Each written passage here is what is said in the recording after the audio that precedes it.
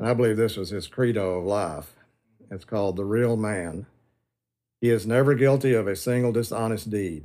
He does not cheat, lie, or act dishonorably. He does not quit in the presence of hardship or hard work. He does not shirk, stall, grumble, or put off today's work to some tomorrow. He is never discourteous, ungentlemanly, unkind, or mean.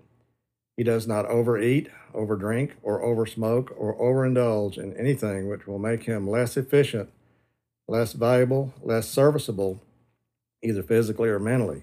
He never for a single moment in his work, in his study, or in his play does anything which might ruin his future. He meets difficulties bravely. And then in an article or a letter that he wrote to the public when he was running for sheriff, this is just an excerpt of that. He says, I'm proudest though I am to the realization that wives have sober husbands, food and shoes for little children, and more comfortable homes.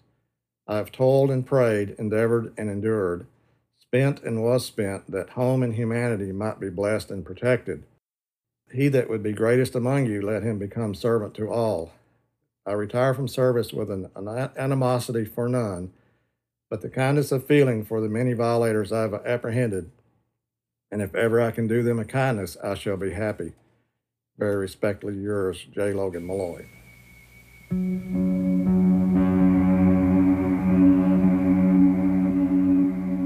That was Kevin Molloy, the grandson of Logan, reading Molloy's credo and a letter to the Nashville Banner.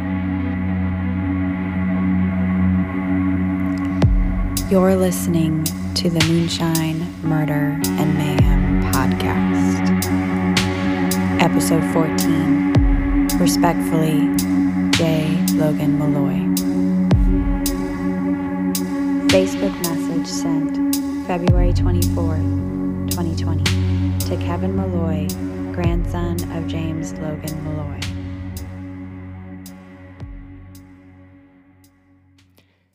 Hey Kevin, my name is Bran Merritt. I'm starting a podcast about moonshine in McMinnville in the early 1900s. I would like to interview you sometime about your father and grandfather since they worked on the alcohol division of the IRS. If you're available or could point me in the right direction, I would appreciate it so much. Thank you for your time.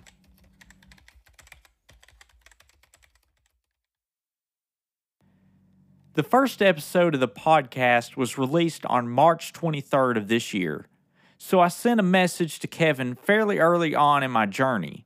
When you send a message on Facebook and you're not friends with that person, sometimes they don't see the message as easily. So after he didn't respond, I felt like I'd hit a brick wall in my research until 5 months later. Reply sent I finally got June a reply. 19th, 2020. Sure, Bran. Send me a message or give me a call and we can get together. I have my grandfather's diaries and a scrapbook as well as some other things.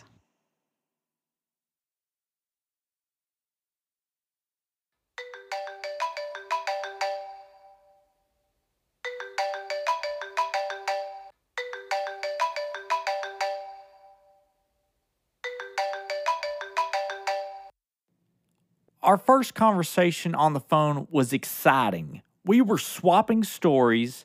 I told him about the declassified document that I had acquired. Kevin told me about the daily journals of Molloy, detailing his activities day in and day out.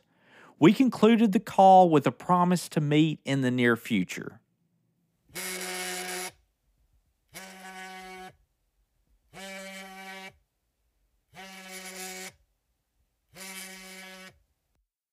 The second call didn't go so well. Kevin told me he had listened to the podcast and felt that I had run his family's name through the mud. He was unsure whether or not he should be involved with the podcast after hearing my publicized version of the story. But despite his apprehensiveness, he still told me to call him back next week. I encouraged him that his side was just as important to my story. I needed his knowledge to make these men and their journey more whole. The third phone call went a lot better. I explained to Kevin that he held the pieces to the other side of the puzzle. My pieces were put together from stories I've been told and research I've discovered. Kevin had written artifacts that could offer an entirely different narrative. By the end of our conversation, we had decided to meet. Kevin suggested his home.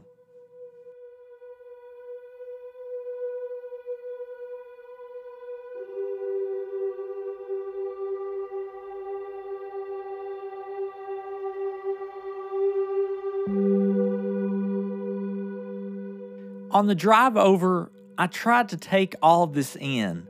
The man whose grandfather I thought might have killed my own, the grandson of Malloy, who I'd come to see as the number one suspect in the murder of Otis Slim Merritt, had just invited me to interview him at his home. I can't tell you all the emotions that I was feeling that day. I was excited. I was nervous, ashamed, fearful, and intrigued. I really didn't know what to expect. I did know that Kevin had a lot of documented information to offer me, and I knew I wanted his side of the story.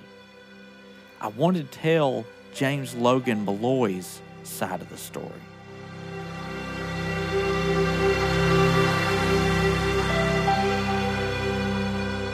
When I arrived at Kevin's house, I realized it was not too far from where I work. Let that sink in. All of the answers to my questions that I had were just 5 minutes away this entire time. I knocked, not knowing what I was getting myself into. I didn't know Kevin, and he didn't know me. But we shared a passion for our family's history, and somehow, some way, both of those paths were crossed. Paths that crossed some 80 years ago and were now being crossed by a new generation. Malloy and Merritt meeting again. Not as the law and the offender, but as researcher and family historian.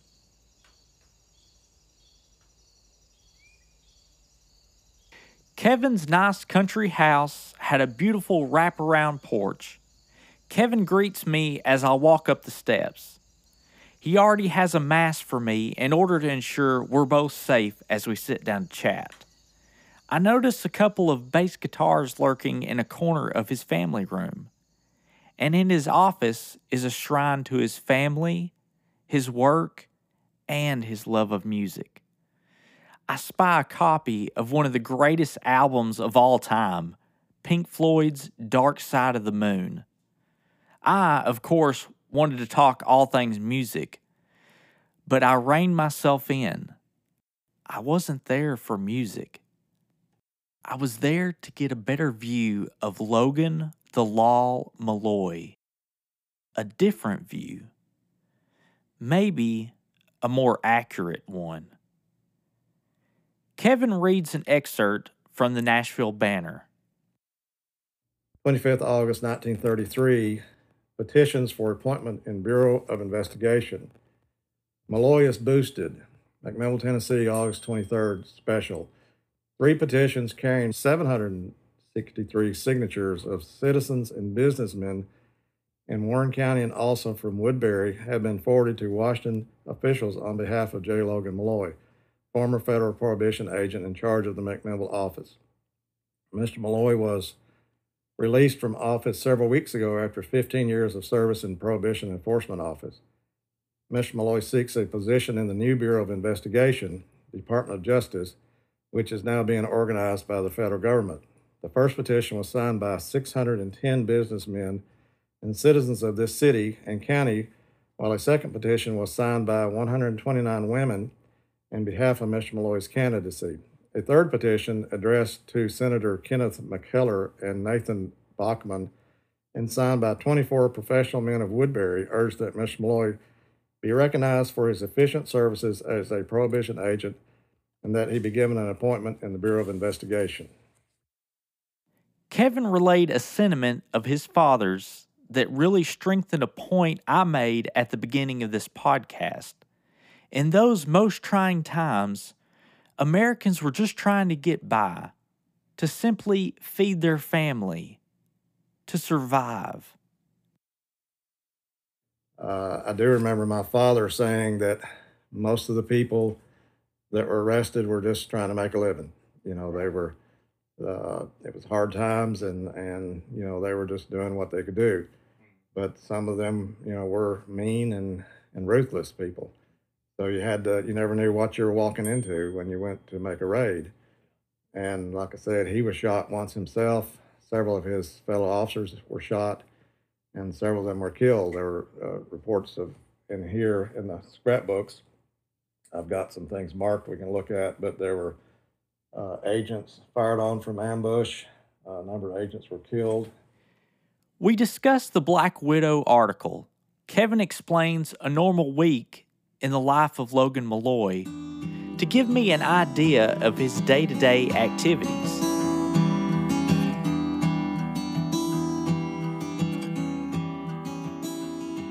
You know, and then I just picked up one of his diaries, and here's just a typical week or so.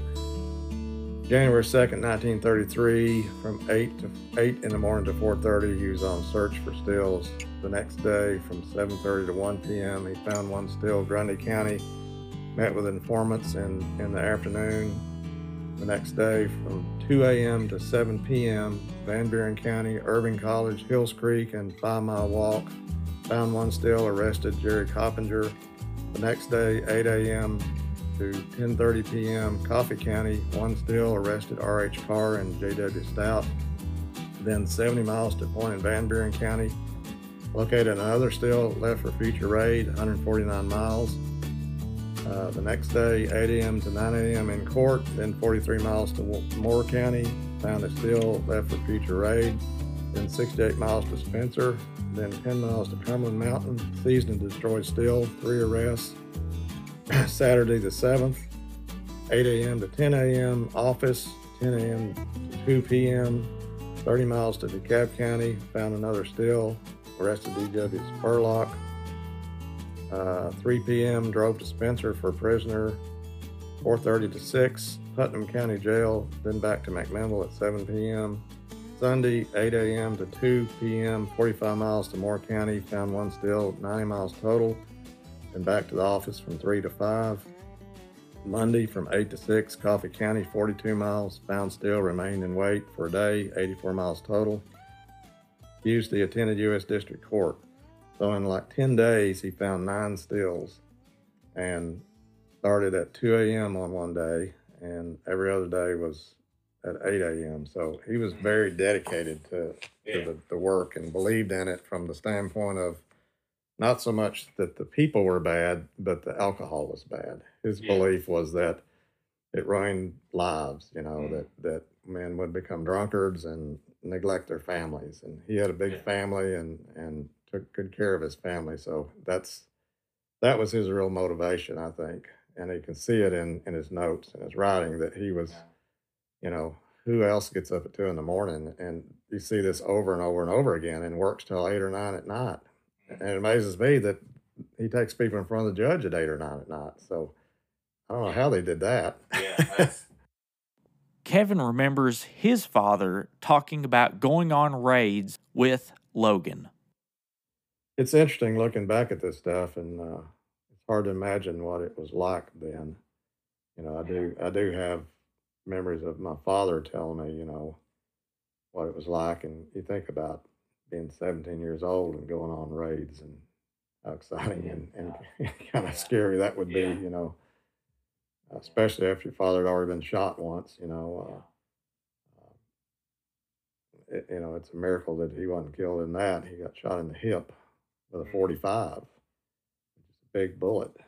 And fortunately, it hit his keys, and that slowed it down. And he ended up chasing the guy down that shot him, which I thought was really amazing. Yeah, that is. So, he must have been pretty tough. My dad said he could walk you to death. He had long legs and he walked all the time. You read in the diaries, 5, 10, 15 miles they're walking in the woods looking for things, And We start to discuss the validity of prohibition. We even discussed that until we both still lived in Warren County, that prohibition was still going on. right, and and it was federal law then. I mean, uh, it wasn't just something that was local. I mean, when I grew up in McMinnville, it was a dry county. So I mean, there were bootleggers there. The famous Miss Pokey, you've probably heard of her. I don't know, but she was a bootlegger in McMinnville, and everybody knew about her and went there. And that was in the '60s and '70s, and it was a dry county for a long time. Whether or not prohibition was about morality or taxation, Kevin assures me that Logan believed his work, extinguishing stills, was sustaining the moral fortitude of his fellow men.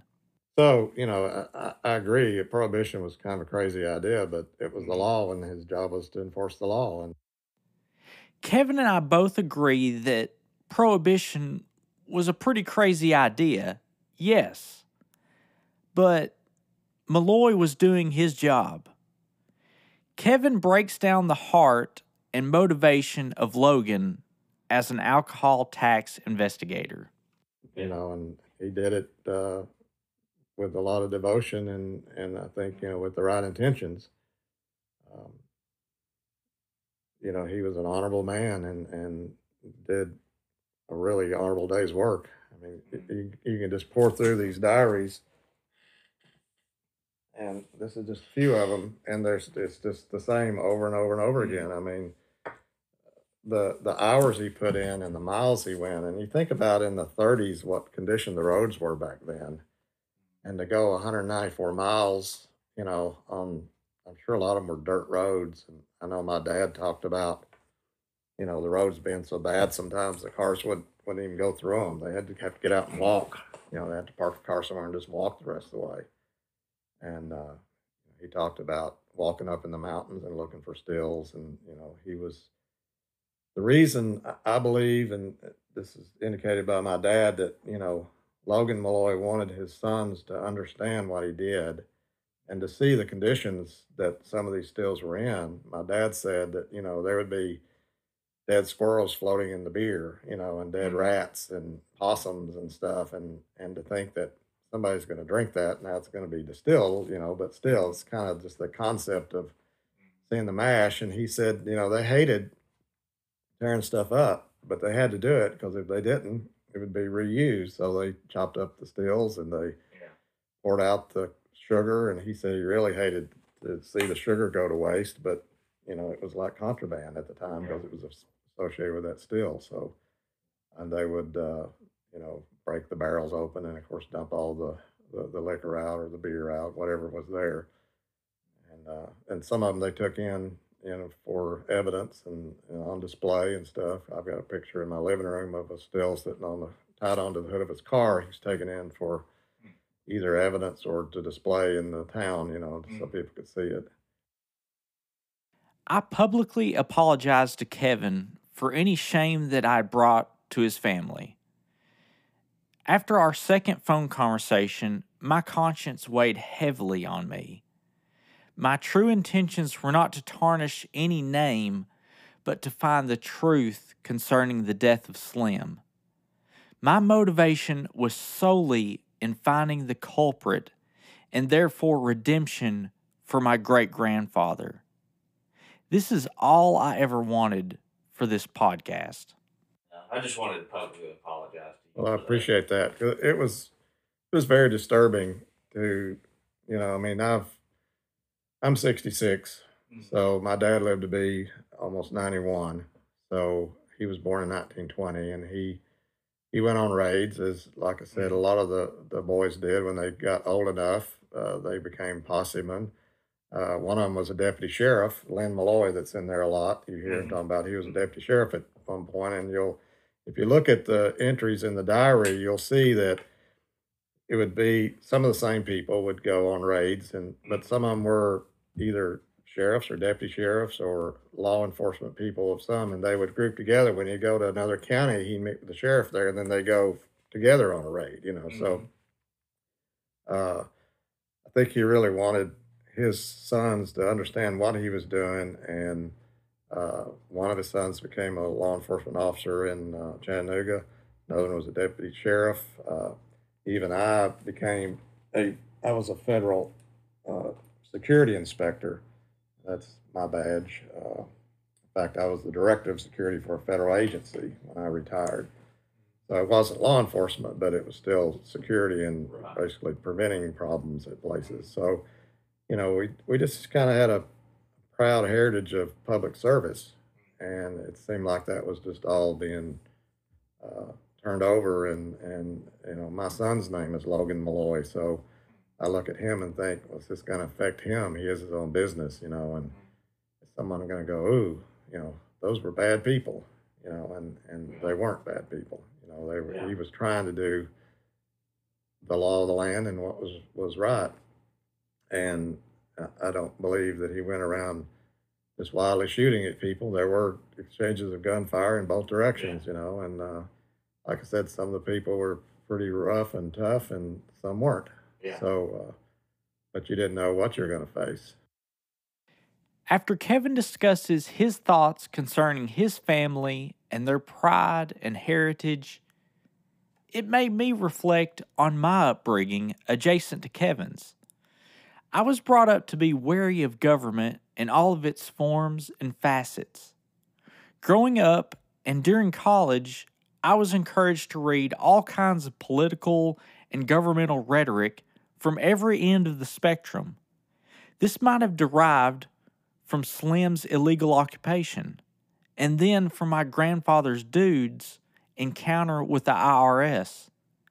Here's a story my dad told me recently. Dude started a tree business in the 70s.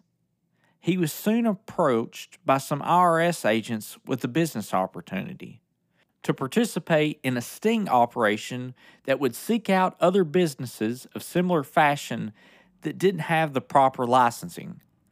My grandfather Dude heeded a friend's advice who told him that you have to live with your neighbors and friends. His friend warned Dude of getting in bed with the IRS. Shortly after he declined their offer, the IRS charged Dude's business with tax evasion. Both my great-grandfather and grandfather have passed down a heritage of governmental clashes. But we're not here to discuss how I garnered my theories of the government. We're here to get the facts and to get down to the truth of Logan's involvement in Slim's murder, or the lack thereof.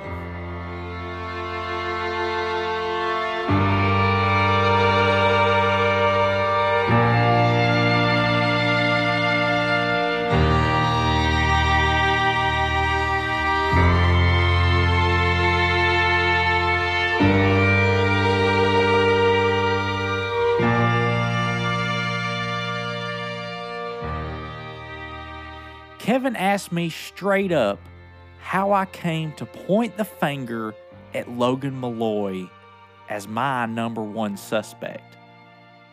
Well, you know, and I don't know why he would do that either. I didn't understand going from that to my grandfather's one. Just based upon something one of the relatives said? I explained. At the end of the third interview with my granny, she waited until I shut off all of the recording equipment before she gave me Hillard Malloy's name. This name was then verified by my dad, who said it was the name concerning the vehicle confiscation. I did my research on Hillard and came up empty-handed because he had owned a cleaner's business since the early 20s, and I didn't see any connection at that time. That was until I connected the dots to Hillard's father, Logan, an alcohol tax investigator. This seemed like no coincidence, and this is how I drew my conclusion flawed but earnest. Take a minute to listen to a word from our sponsors. Come on, move already. So slow. I am going to be late again. Does this sound like your typical commute? The boss is going to kill me. Sure, just cut me off, you. Let's be family friendly here. Wait, who said that? That's not really important. Would you like your commute a lot less disastrous? Yeah, I could use that. Well then, let me adjust your dial. Introducing the Road Tripping Podcast. Just sit back and relax while our hosts Dean and Molly entertain you with trivia, history, true crime, the paranormal, and much, much more. All in the hopes that your commute will suck just a little less. Now back to Moonshine Murder and Mayhem Podcast. When Kevin and I first connected, I relayed to him that I'd obtained a declassified document concerning the homicide of Jesse Harris by the hands of Logan Malloy. I sent him a link to that document in its entirety. Daniel Barnes and I discussed this in episode 10. Kevin relays more concerning the case of Jesse Harris. And regarding the case against him over in East Tennessee, the case was transferred to Hamilton County. Malloy was arrested and indicted in Marion County, where the shooting occurred. The case was transferred here for a trial in federal court because Malloy was a federal officer. That's why it got transferred to federal court. There was, nothing nefarious going on there. That's just what they did with a federal officer. The Chattanooga News, 20 November 1936. The case was dropped by the state and transferred to federal court. There was a civil case, I think, and a criminal case. And there was a compromise reached on the civil case. I'll give you a copy of these, or you can look them up. And then Chattanooga News, 11 November 1936. J. Logan Malloy murder case is discontinued. It was a Latin name, I'm not sure if I pronounced it correctly, but noli prosequi, which means a formal notice of abandonment by a plaintiff or prosecutors of all or part of the suit or action. So the case was basically dropped or discontinued. Malloy could have been entirely motivated to shoot out the motor. The case was dropped, as stated by Kevin.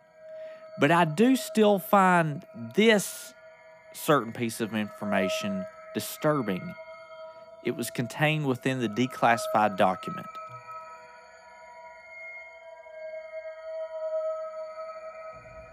In compliance with your request to remove the above civil case, which was filed by the widow of Jesse Harris against Inspector Malloy, and which is pending in the Circuit Court of Marion County, Tennessee, you are hereby authorized to take the proper steps to remove this suit from said court to the United States District Court for trial, and do whatever is necessary to protect the interests of Inspector Malloy and the government in this matter.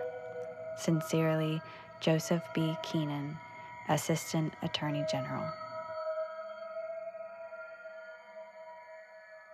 I don't believe this had anything to do with Malloy, but it is disheartening that Assistant Attorney General was more concerned about protecting the integrity of the government than a citizen of the country.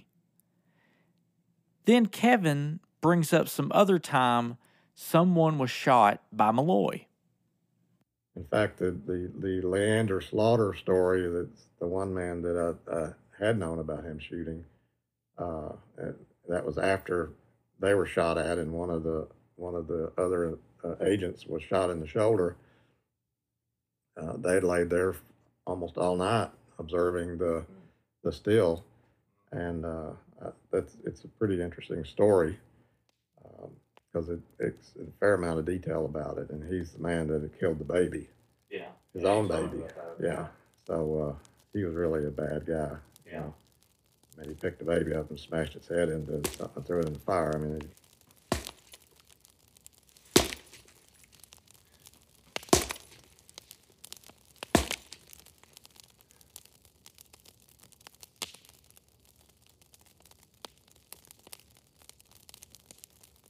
Well, and it was just because they were being shot at. He ended up shooting. He was hiding behind a tree, shooting at them, and my grandfather shot the tree, and the bullet went through the tree and through him and killed him.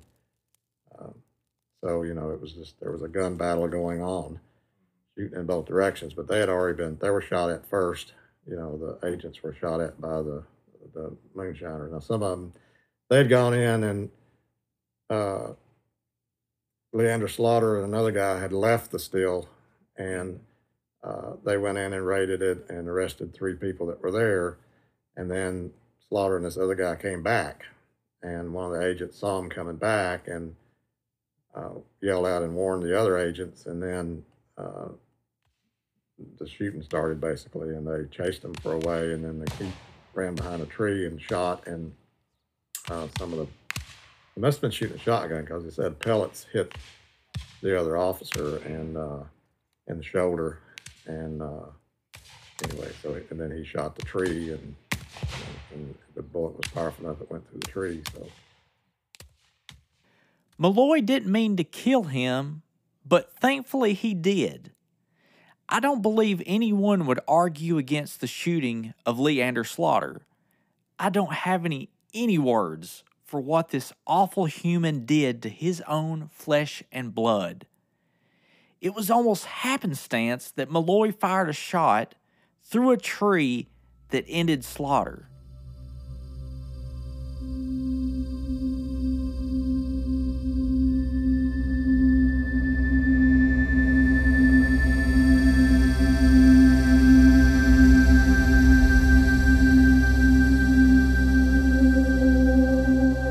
We move into one of the first meetings of Merritt and Malloy. Ever since Malloy's name was dropped, I've been so eager to find out about their first meeting. And here it is, in black and white.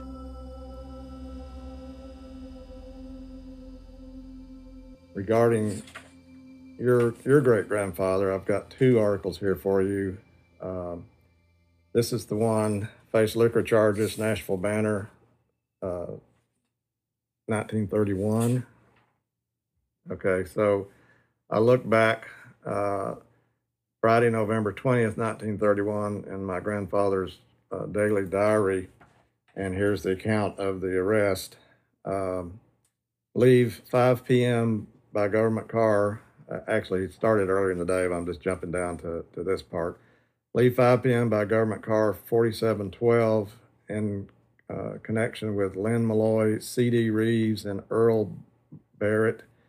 12 miles to Campaign, thence lay in wait for rum runners. At 6:45 p.m. arrested Otis Slim Merritt and Leslie McCorkle in possession and transportation. He abbreviates some things. 6 gallons of whiskey and seized Chevrolet sedan. It gives the license number and the engine number, the serial number, value $400, and .32 caliber Colt automatic revolver, no number, gives a value for that. Thence 12 miles to McMinnville, arrived 8 p.m., made conference before U.S. Court J.R. Oliver and attend preliminary trial, charged possession, transportation of liquor, no plea for Merritt, plea not guilty for McCorkle, bound and held at court. And then again in 1933, Saturday, June 17th, 1933, he starts at 3 a.m. that day. From 3 a.m. to 3 p.m. on first investigation with Investigator Bell, drove government car 5365, 14 miles to a point on Hills Creek, Warren County, Tennessee. Thence walked 5 miles to a distillery located on the 16th. Now this is the 17th, so the day before. Shadowed same until 1 p.m. and left for further investigation.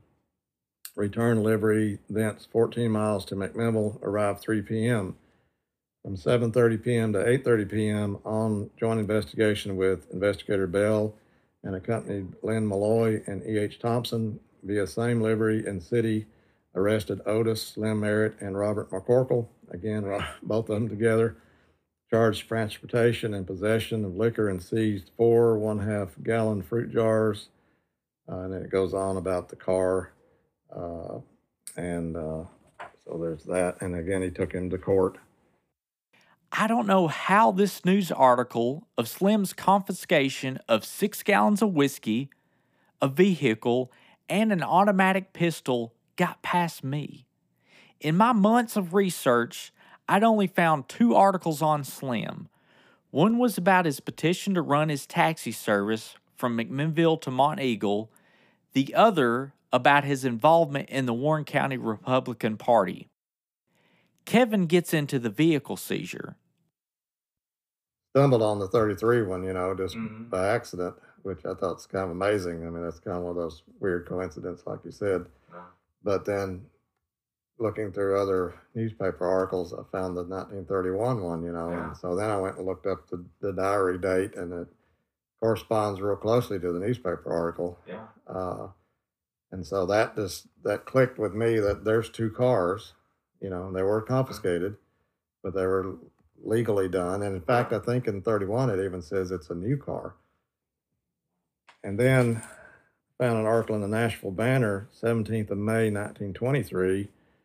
And this is an announcement of the sale of an automobile that was seized in a violation. By virtue of authority vested in me, I, J. Logan Malloy, federal prohibition agent, will meet at 1:00 p.m., June 14th, 1923, in front of Waldorf Garage, Nashville, Tennessee, to the I will sell, that's what it is. I will sell at 1:00 to the highest bidder for cash, 1 Ford sedan, Tennessee, license number so-and-so, seized in the case of Harrison Head on May 9th, 1923, for a violation of the Federal Prohibition Act. So that just shows that once the cars were confiscated, they sometimes would turn them into a federal car, and they might drive them just like they do now. Sometimes when they seize a vehicle, the police will use it as an undercover car or something. Because I have a cousin who was a state trooper, and he said he had seized cars, and then they showed up later, as a police car. But that, it's possible that could have happened to one of your great-grandfather's cars, or it could have just been sold at one of these auctions. Right. So, the idea that my uncle drove it around town and sort of flaunted it, I think's erroneous. I think it was it might have been a federal car and he was driving as a federal car, or he might have just been transporting it to a sale or something. Listen very closely to both instances in Malloy's journal. So in 1931 and 1933, a total of 2 vehicles were confiscated. Could this be the origin of the vehicle confiscation story post Slim's death? The 2 vehicle confiscation matches up, but the dates are off. Did the story get mixed up and the vehicles were confiscated prior to his death? This would take a lot of wind out of my initial Malloy theory. Well, I'll keep looking through the diaries. It's kind of a tedious process because they're all handwritten.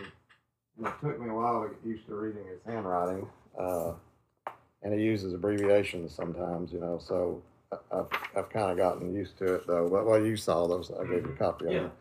And But, thank you for that. yeah, sure. Definitely appreciate it. Well, it was odd. Shortly after I talked to you, I just picked up one of the diaries and started reading through it one night just because it kind of sparked my interest again to review them again, because I'd done it over the years, just kind of looked through them, never one into the other, just kind of open them up and read. I'm reading along, and there's that arrest in 1933. Because I go, Otis Slim, and he's got Slim in parentheses, Merritt. And I went, golly. That's pretty crazy. And then I found that newspaper article, so that's what led me to the one that was before that, 1931. So, you see, there's a larger storyline here, and I believe that Kevin uncovered. Slim evidently carried an automatic pistol while making runs.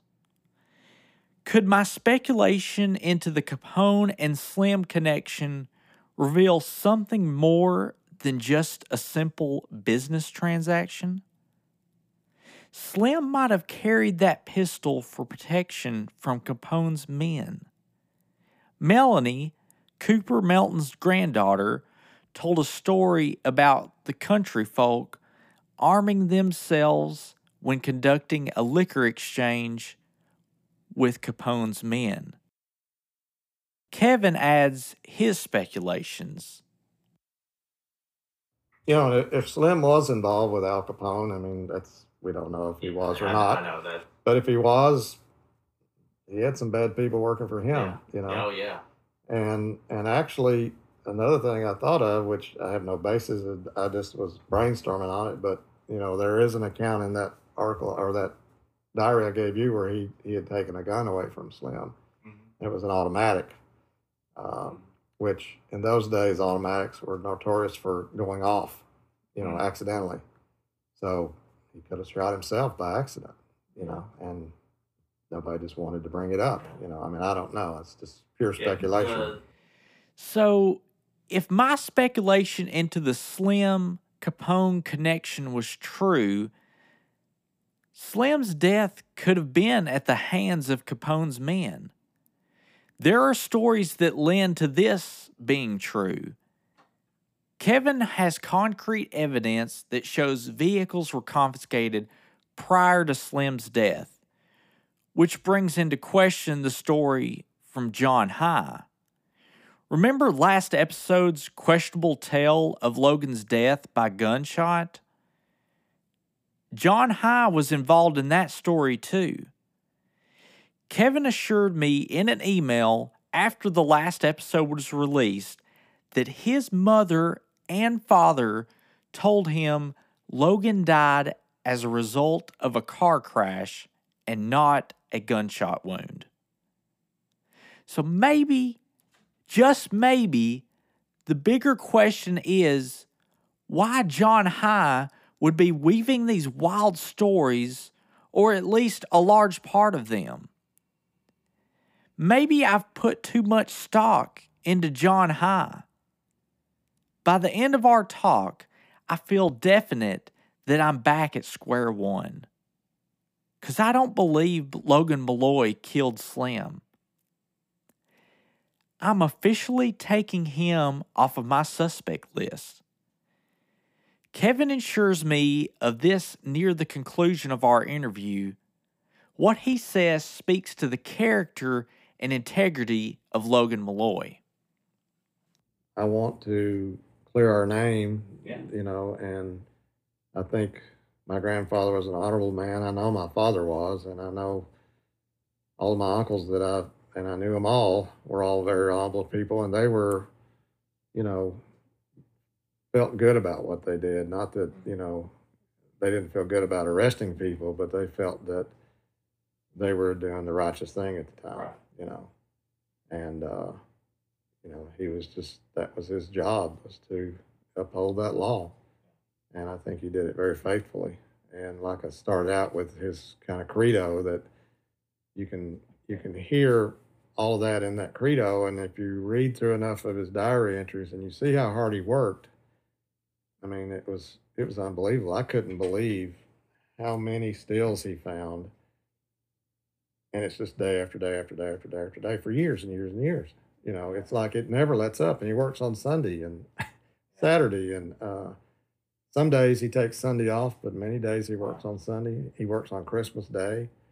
So, I mean, that's somebody that's dedicated. They're not just doing it for, you know, fun or whatever. They think there's a cause there, you know. And he was, you know, highly praised by not only people in the agency, but, you know, like I said, that petition where all those 600-something people, that was a lot of people back then. And there's people in Woodbury and McMinnville. So I have no doubt he had a reputation among the moonshiners because he went out and found them, you know, and I'm sure they were worried about that, you know. In fact, I've heard this story from multiple times over the years that like I said, they would sometimes go kind of lay and wait and watch and see, who was there and what was going on before they made a raid, and that these guys started drinking their moonshine and started getting drunk. And this guy got up and went over to a tree and grabbed a limb and rung it like he was ringing an old telephone. They used to have to wind up the telephone to ring. He rung on the limb, and he says, hello, operator, let me speak to Logan Malloy. I'm so-and-so at the still, and he was just drunk and goofing off. And my grandfather stepped out from behind the tree and said, speaking. Now, who knows if that's a real story or not? A lot of stories get exaggerated. Kevin is going to keep searching the records left behind from his grandfather. I pray that he does find something. The beginning of this journey led me to accusing Kevin's grandfather of murdering mine. I now don't believe that that's the truth. I'm thankful that Kevin has become an ally in my search. Maybe he will find a clue nestled in the thousands of pages left behind by Malloy. Maybe some sort of breadcrumb will be unearthed and lead me to more answers instead of more questions. For now, I'm going to let this podcast rest. I haven't reached the answers that I've been looking for. And I vowed to my great-grandfather Slim and my grandfather Dude that I would work diligently to uncover exactly what happened. But this hasn't been a lost effort by any means. Through this podcast, I've found out and revealed occurrences that were previously unknown to my family. That has made this worthwhile, and that is why I'm not giving up hope. There have been countless instances where I've been directed by something or someone along my journey. It's as almost if from the grave, Slim has been guiding my hand.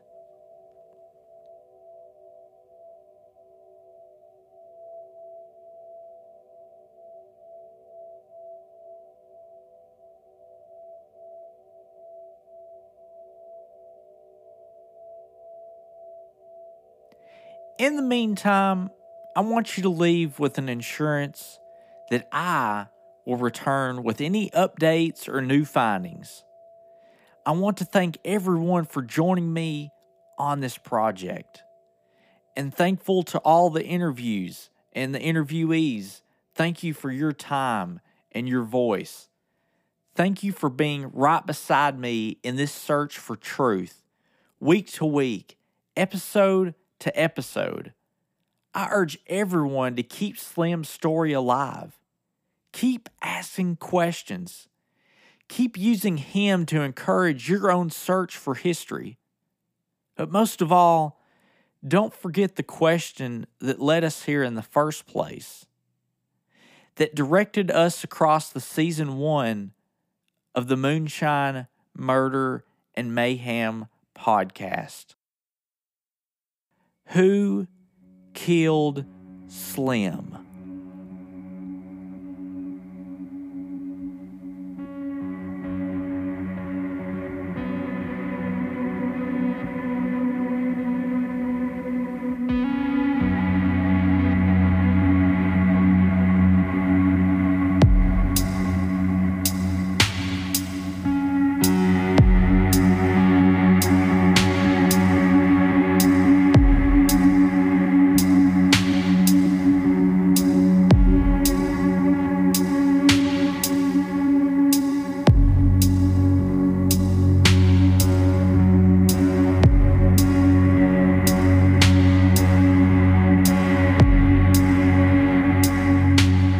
Take a minute to listen to a word from our sponsors. Hello, my name is Stephanie and I am the host, creator and writer of the Uncover True Crime podcast.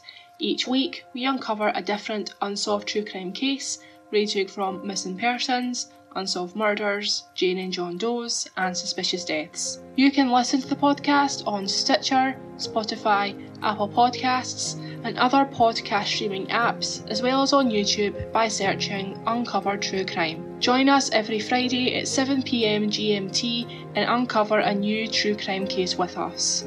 Until then, please stay safe and have a good night. Now back to Moonshine Murder and Mayhem Podcast.